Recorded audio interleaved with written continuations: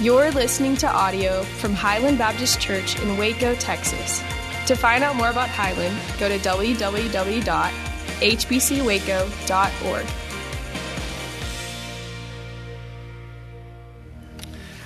There were three guys hiking in a forest, and they came up to a raging river.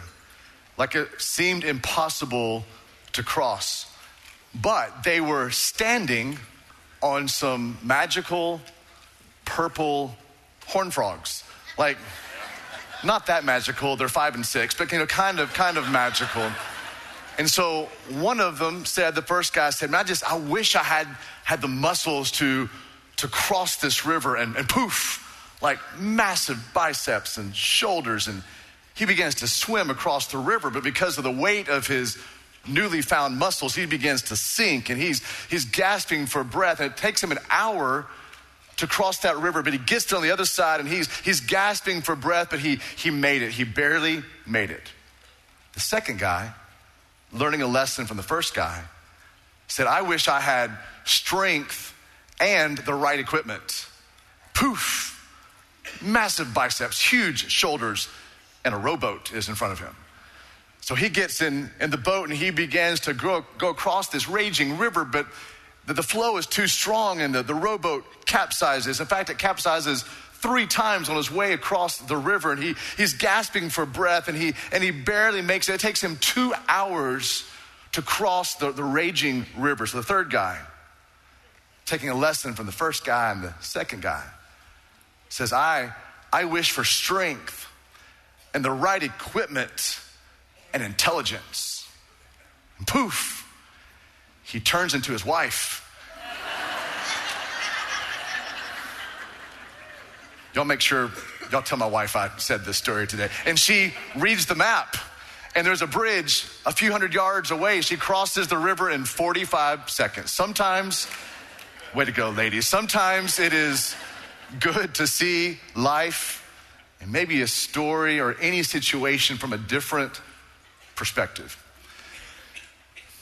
Probably more than likely, when we talk about Christmas, you have always heard the Christmas story from Mary's perspective, or Joseph's perspective, or the innkeeper's perspective, even though there's no innkeeper mentioned in the Bible, or the wise men's perspective, or the shepherd's perspective. But have you ever thought about heaven's perspective on Christmas? Like, what was happening in the heavenly realms? What was happening in the kingdom of God in heaven while the Christmas story begins to unfold here? And we've heard the Christmas story according to Matthew before, and the Christmas story according to Luke before, but what about the Christmas story according to Jesus? Now, before you think I have skipped over Thanksgiving, stay with me this morning. And go with me, please, to Hebrews chapter 10.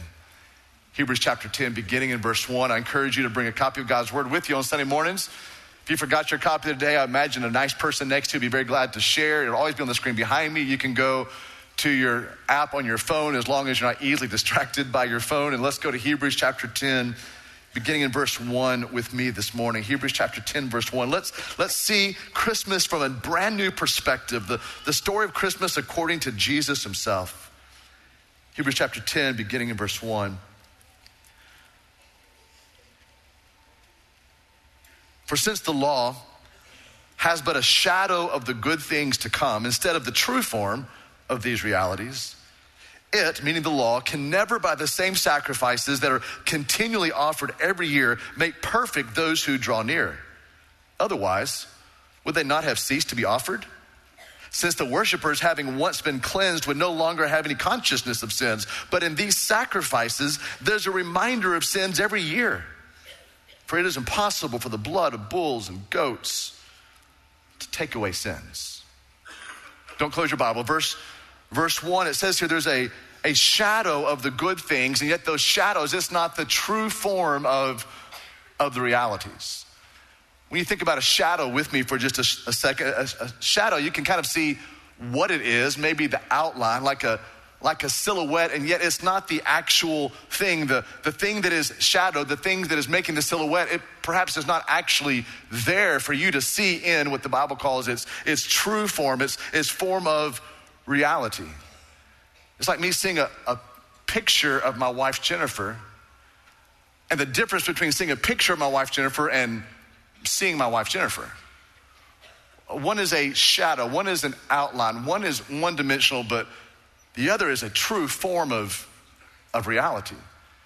It's like having a cookbook and seeing what the meal is supposed to look like and knowing all the ingredients and knowing everything about that meal. Is the difference between a shadow and reality of having a cookbook that shows a picture of the meal and actually eating that meal. That is reality. Shadow and reality is like playing football on PlayStation 4, or like watching a really good football game, like let's say Baylor, University of Texas, recently, like a really good football game. Wow, there's only 4 Baylor fans in this room today. Amazing. It's like the difference between playing PlayStation 4 football and watching a really good football game like Baylor and UT last night. Okay. So make sure y'all awake and had actually watched ESPN last night to see what really happened. In the Old Covenant, we see this shadow, but in the New Covenant, the New Testament, we see a reality. The shadow, just look at this. Shadows point to a person, but the reality is a person. The shadows point to a hope, but the reality is hope fulfilled. Shadows point to symbolism, but reality points to substance. In verse 1, we see this picture. One is shadow, the other is reality. And in the shadow of the law, in the shadow of the Old Covenant, the Old Testimony of God, the Old Testament, there were 3 things that the people of God longed for. They longed for access to God. They longed for a sense of security in their salvation, like assurance of their salvation. And they longed for total and lasting forgiveness. I'm going to say that again, although you'll hear it from me about 3 more times in the sermon today. What did people in the shadows long for? The people of the Old Covenant long for? They longed for access to God. They longed for a security of their salvation or an assurance of their salvation. And they longed for a complete, total, lasting forgiveness. But in the Old Testament, the old sacrifice, the Old Covenant way, all we could do is see the shadows of those 3 things, not the reality. So the Old Covenant, the law, the Old Testament, it could point to a day where anyone could have access to God, where we could have absolute security and assurance of our salvation, and we could have total, complete, and lasting forgiveness. But all that was happening in the Old Covenant was the shadows of these things. The Old Covenant could never bring us access, could never truly give us security, because all throughout the Old Testament, it was a precarious tightrope walk, trying to make sure you balanced all 613 codes from the Old Testament. And if you fell off, then were you assured of your salvation? Were you complete in your salvation? Did you feel a sense of security in your salvation? And certainly in the Old Testament, as we saw right here in the old way, it was a reminder of our sin, not a total lasting forgiveness of our sin. So in the Old Testament, in the sacrifices, when an animal would be sacrificed, a bull or a goat or a heifer or a dove or a pigeon, the one who is there for the sacrifice watching on, they would look at that and you would hope that they would say, I'm forgiven, but instead they would look at that and say, I'm still sick. I'm not whole, I'm not complete, I don't have this assurance, I don't have access to God. If you're a note taker, here's what you can write down first of all. The Old Covenant sacrifices couldn't erase sin. In fact, they underlined our sin. The animal sacrifices of the Old Testament, the Old Covenant, the first portion of your Bible, they could not erase our sins. In fact, quite the opposite. They tended to underline our sins. Animal sacrifices were not removers of sins, they were reminders of sin. And so every time a worshiper would draw close and desiring access to God and security of their salvation and total lasting forgiveness, they were just reminded of their own sin. So it says here in this passage that year after year, there was a reminder, in verse 3, a reminder of their sins every year. Now, the reason the Bible says every year, speaking of Yom Kippur, Yom in Hebrew meaning day, Kippur meaning covering or atonement or forgiveness. In fact, our Jewish friends just celebrated it last month, October 8th, October 9th, was Yom Kippur. And if you were to go to Israel today, they still celebrate Yom Kippur. Our Jewish friends celebrate Yom Kippur. And in Israel, on Yom Kippur, they shut down the airspace above Israel. And they shut down the trains and the buses, and they closed down all the restaurants, they closed down the schools, they closed down the government, they closed down all the businesses.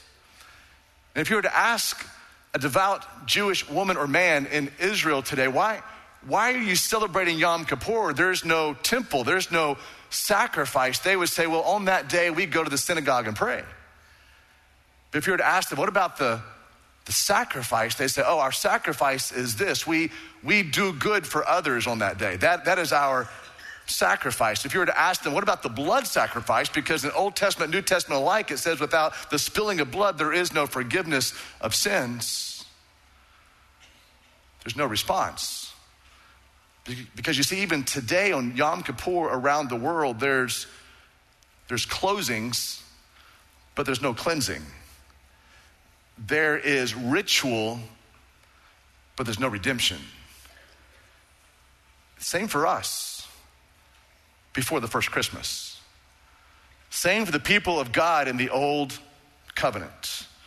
So here's where humanity was stuck. So if your Bible is still open, these first few verses here, verses 1-4, let's look at this and see where we were stuck before Christ came. Let me just give you a little list here. You can write this down or just think about it, consider it this week, or even write it in the margins of your Bible. Here's the first thing. So humanity was stuck, one, living in shadows.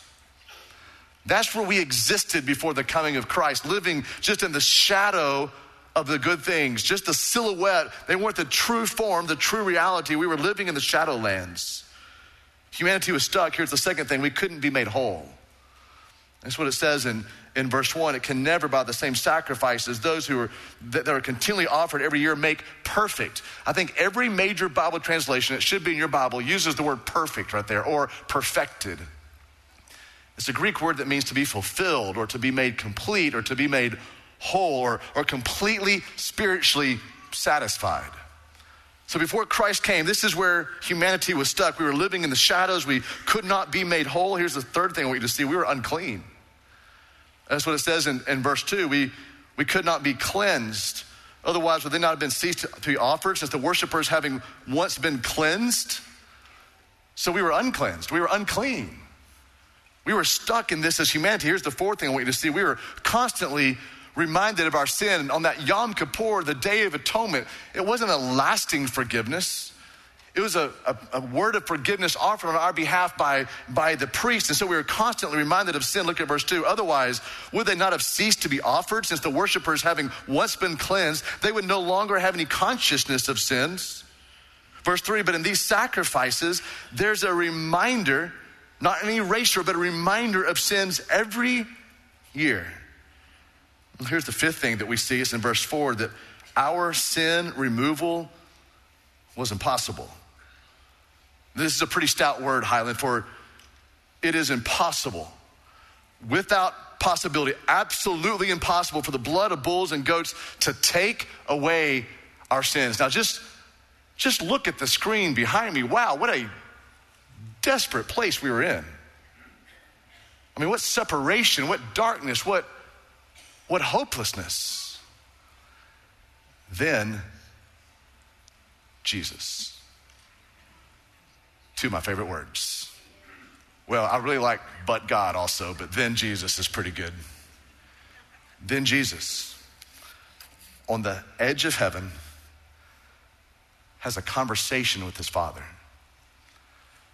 And let me just say, sisters and brothers in the house today, I think this is one of the most sacred passages in all of Scripture. It is unique because we get to eavesdrop on a conversation between the Son and the Father.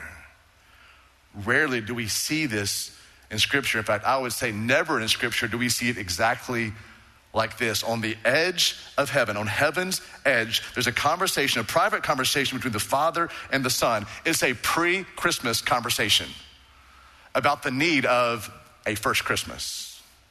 Hebrews chapter 10, verse 5.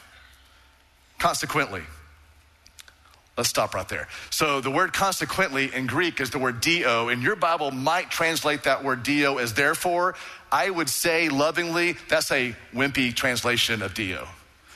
Sorry, all you NIVers who I think it says therefore right there. Consequently makes a whole lot more sense because the word consequently means in consequence to what we just read. Not just because that just happened, but as a consequence of what we just read. What did we just read? We were hopeless. We had no access to God. Our forgiveness was not total. Our forgiveness was not complete. We had no security or assurance of salvation. Consequently, when Christ comes into the world, he said. And here's what Jesus is going to do in this conversation.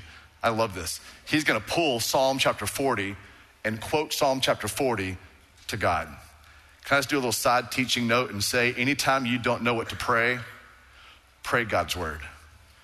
Anytime you're uncertain of what to say to God, then go back to God's word because Jesus used the scripture to communicate to the Father. So if you're here today and you struggle praying, you're struggling like knowing how to pray, what to pray for, let me say this. Anytime you pray God's word, you always pray God's will. So you can go back to scripture and use scripture as a launching pad, as a platform to speak to God. This is what Jesus does. He's going to use Psalm chapter 40 to talk to his Father. And let's read verse 5 again. Consequently, when Christ comes into the world, he said, sacrifices and offerings you, speaking to the Father, you have not desired, but a body you have prepared for me. In burnt offerings and sin offerings you have taken no pleasure. So then I said, Jesus said, behold, I have come to do your will, O God, as it is written of me in the scroll of the book. When he said above, you have neither desired nor taken pleasure in sacrifices and offerings and burnt offerings and sin offerings, parenthetically saying they are offered according to the law. Then Jesus added, behold, I have come to do your will. He, Jesus, does away with the first in order to establish the second.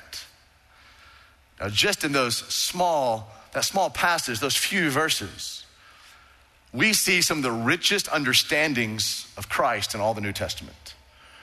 I didn't put this on the screen. This week, I just kind of started going through those verses and started writing out, man, where is Jesus and who is Jesus and what is Jesus all about?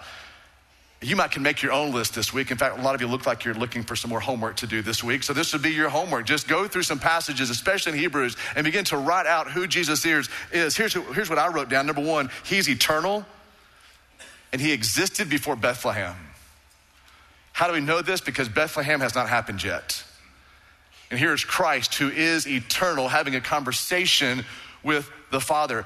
Day one for Jesus was not Bethlehem. He has existed uncreated before time even began.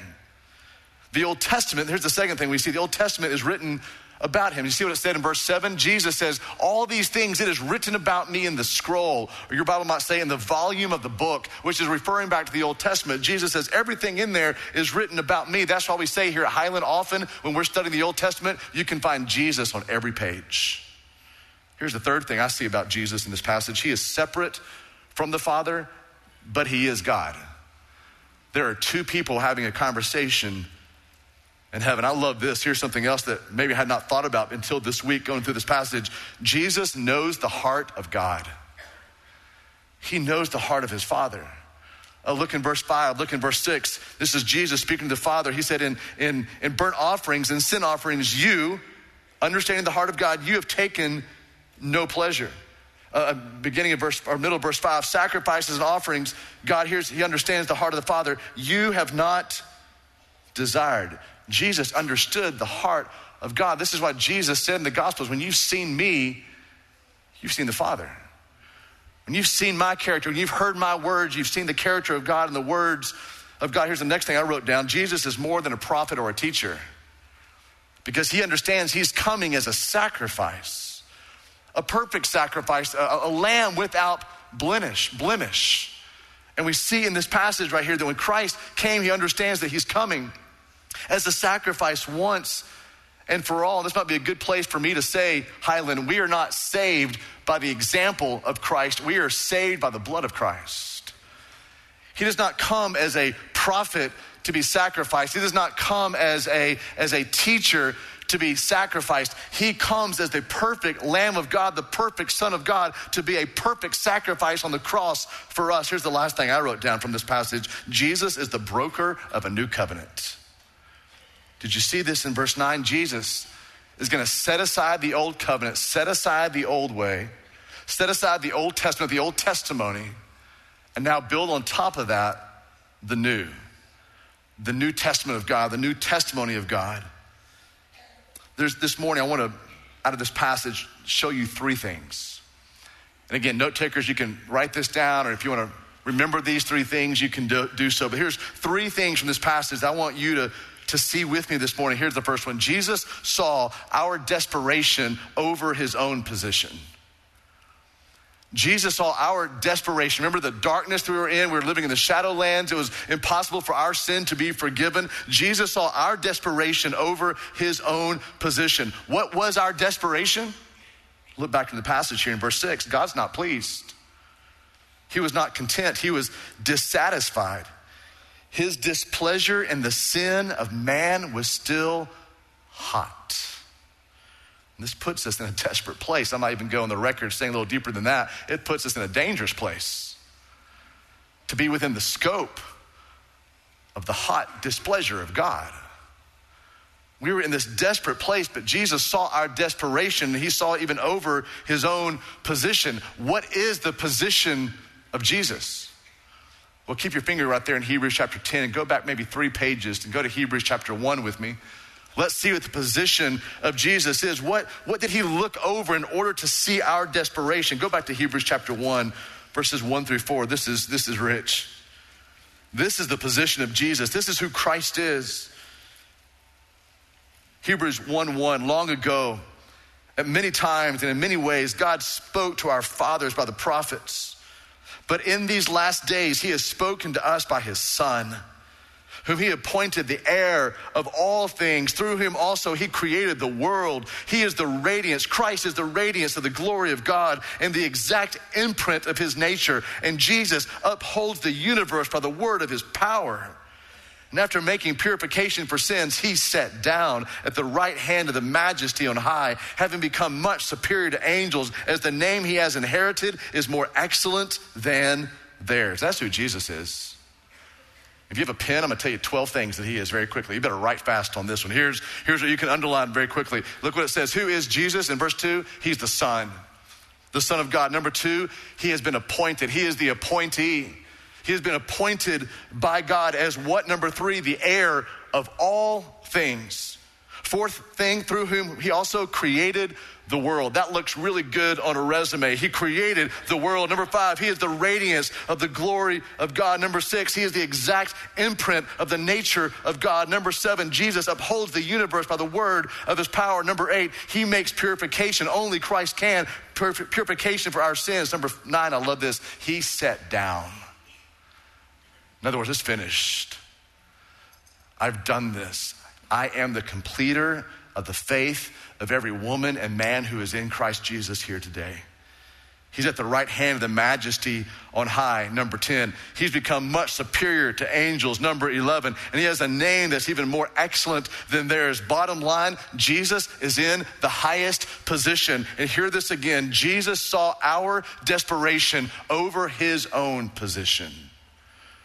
This is the amazing love of God, the inexhaustible grace of Jesus. Here's the second thing. You can go back to Hebrews chapter 10 if you want to. The second thing I want you to see in this passage this morning is that Jesus honored his Father over his own comfort. So not only did Jesus see our desperation over his position, but Jesus honored his Father over his own comfort. We see this in verse 9 when Jesus says, I have come to do your will. I have come to do what you have longed for, O God, O Father. What is the will of God? The will of God we see in this passage is the coming of Christ and the cross of Christ so that the people of God can be saved.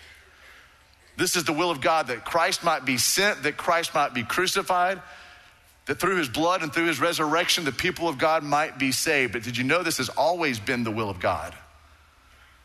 So when Jesus steps up on the edge of heaven and says, I have come to do your will, he knew the heart of his Father. He knew the will of the Father, which was what? The coming or the sending of the Son and the cross of the Son, Jesus Christ. He understood the will of God. This has always been the will of God. The cross has always been the will of God. He knew that the sacrifices made of animals in the old covenant would not cut it. This is why we read in Revelation chapter 13, verse 8, that this was the Lamb of God who was slain from what? The foundation of the world. It has always been the will of God to send his son Christ to the cross. So when Christ got ready to be incarnated, to be wrapped up in flesh, here he is on the edge of heaven, getting ready to leave. And he has this conversation, makes this statement to his Father, I am here to do your will. Jesus honored his Father over even his own comfort. Here's the third thing we see in context here. Jesus chose his death over ours. Jesus willingly chose his death over our death, our spiritual death, our eternal separation from God. This is what it says right here in verse 9. I want you to see this again. I have come to do your will, Jesus said at the end of the conversation. So Jesus does away with the first, the old covenant, the animal sacrifices, in order now to establish the second. You see, the three things we always longed for when we lived in the shadows, when we lived in a place of desperation, when we lived under the old covenant, now those things have been set aside and the new has been established, so that now every man, every woman in this place today who is in Christ Jesus, listen, you have access to God. Every person in Christ Jesus at Highland today, you can now have assurance of your salvation, a security of your salvation because of what Christ Jesus has done, because he chose his death over your death. And now we can have total, complete, and lasting forgiveness. Consider this with me. Jesus was actually the king who was born to die so that we could live forever. Now, Thanksgiving. I told you to hold on, I'd finally get there. Look at the screen behind me at those three things. If you can't think of anything else to be thankful for this week, you can praise Jesus that Christ saw our desperation over his own position. You can thank God this week that Jesus chose to honor, to obey his Father even over his own comfort. You can choose this week to have a heart that overflows with thanksgiving, with gratitude, that Jesus chose his own death over ours. Those are thanksgiving activating, praise inducing thoughts. So this week, as you consider coming of Thanksgiving, the coming of Christ, the soon arrival of Christmas, let's see what Christmas must have looked like from the edge of heaven. Would you stand with me, please, and let's pray together. Father, thank you for your word to us today. A glimpse of the pre-Christmas conversation between the Father and the Son, and how all here today who are in Christ Jesus, we are the recipients, we are the beneficiaries of a Christ that chose his death over our death, that chose to do something about our desperation over just remaining in heaven and all the comforts that come with being the heir of all things. Jesus, we praise you today. Our hearts are overwhelmed with gratitude and the depth of love you have displayed toward us in the cross of Christ. Thank you for a small glimpse of a pre-Christmas conversation in Heaven's Edge. While we were desperate and wretched and living in the shadowlands, with the impossibility of our sins being removed, Jesus, you stepped up to the plate and said, I've come to do your will, oh God, and you've prepared a body for me. Send me. Send me. Father, we thank you. What gratitude we have.